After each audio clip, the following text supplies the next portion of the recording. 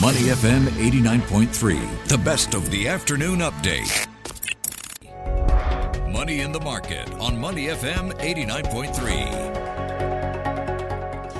Welcome to Money in the Market. I'm Hong Bin Jung. The dollar has lost some of its luster over the winter. So are investors deterring more away from the dollar? Which currencies are benefiting from a weaker dollar? Well, joining us on the phone today to tell us more is Lim Jun Kit, who is a strategist at Philip Nova. Jun Kit, welcome back to the show. Hi, Hong Bin. Thanks for having me. Thank you for joining me today. Okay, so, how has the U.S. dollar performed against other major currencies in recent weeks amid, the banking turmoil that has swept markets? Were more investors deterring away from the U.S. dollar? Yes, I think it's been a month since, the collapse of the Silicon Valley Bank, SVB, and since the date happened on 10th March, the US dollar index has actually lost about 3.3%. to currently hovering around 101.6. So it is quite apparent that investors were indeed deterring away from the dollar, and this decline in the past weeks also meant that the dollar has erased a large portion of its gains in February.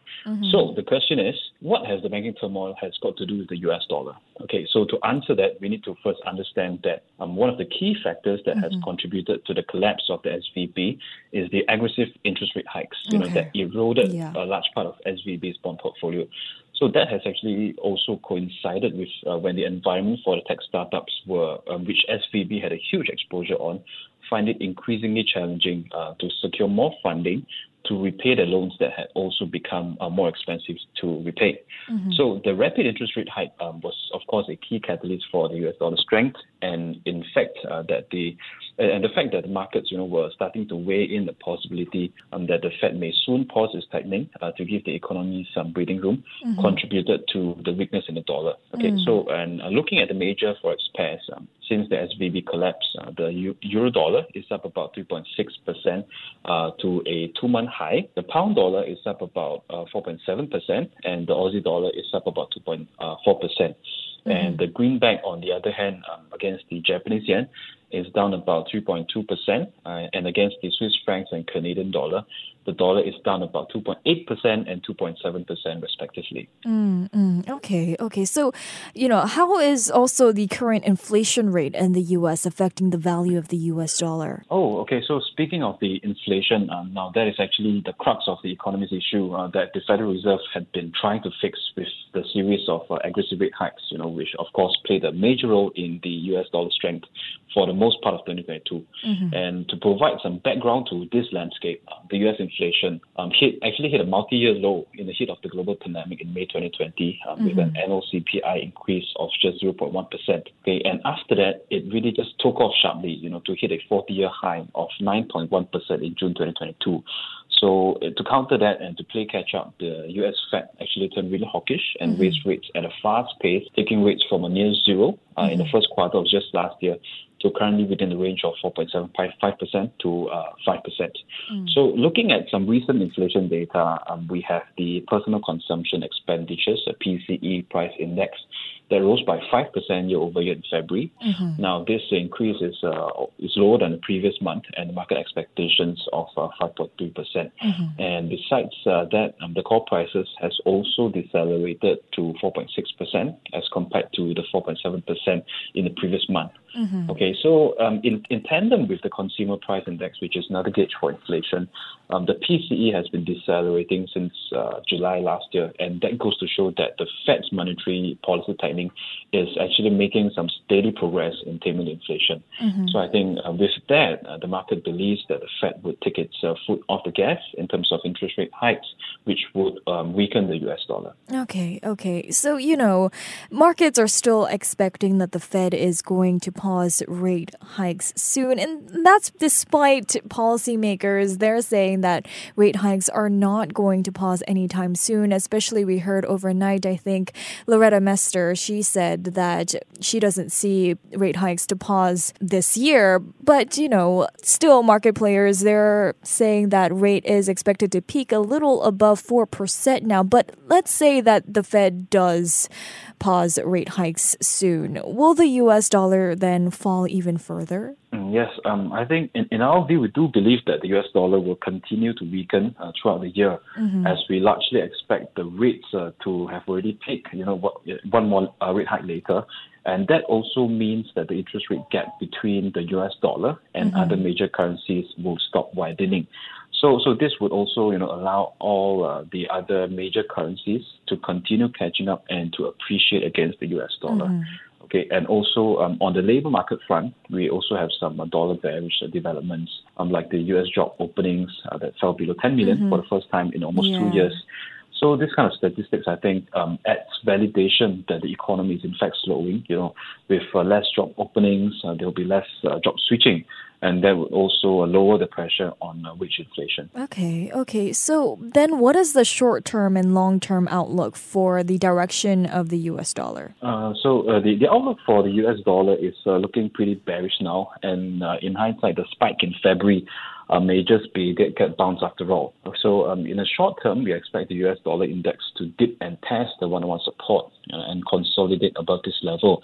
And in the next couple months, we foresee that the US dollar index to trade range bound between the psychological level of 100 and 101. Okay, and if we zoom out on the dollar index chart and look at the weekly chart, we do see a huge head and shoulders pattern that formed since late April last year. As this large bearish reversal pattern is now in play, we are looking at a possibility that the dollar index would break down from this pattern towards the technical target range around 90 in the longer term. Okay. And let's say the US dollar falls further. Which currencies are likely to benefit? Which currency is already seeing the biggest benefits of a relatively weaker dollar? Or are more investors now ditching the dollar for other currencies? I mean, there's a lot of questions here, but basically, what are some of the trends that you're seeing regards to the US dollar? Yeah. All right. So basically, the trend is pretty apparent that the investors are indeed ditching the US dollar, as we have seen the decline in the US dollar index amid the rise of the rival currencies. I think to answer your question on which of the currency pair has already made some substantial appreciation, I would say it is the British pound against the US dollar. Okay, so if we look at the year-to-date performance, the pound actually caught our attention with its strong appreciation against the greenback, as it's up about 3.2% already against the US dollar year-to-date. So this 3.2% is higher as compared to the dollar index that depreciated by only 1.9% year to date. So on the other hand, we are actually quite bullish on the Japanese yen and think that it stands to benefit against the dollar as it goes weaker.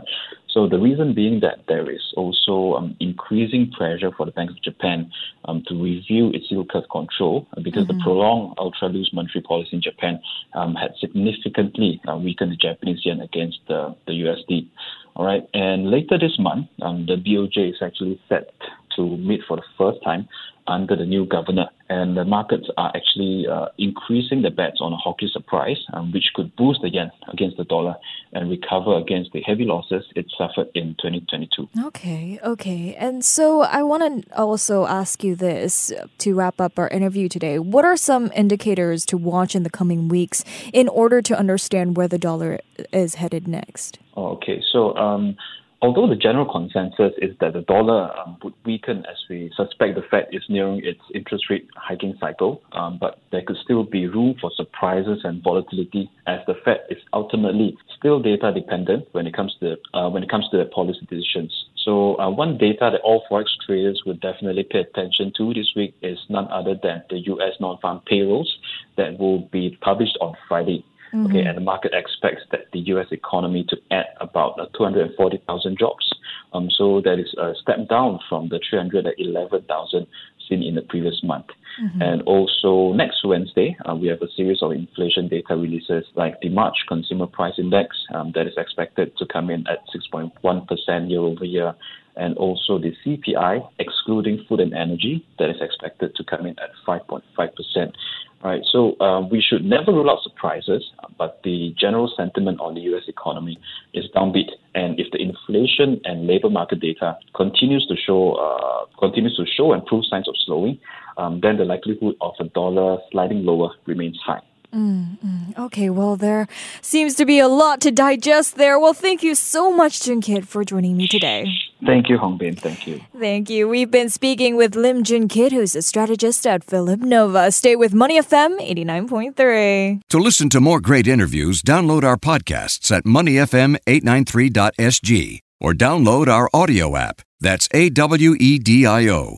Available on Google Play or the App Store.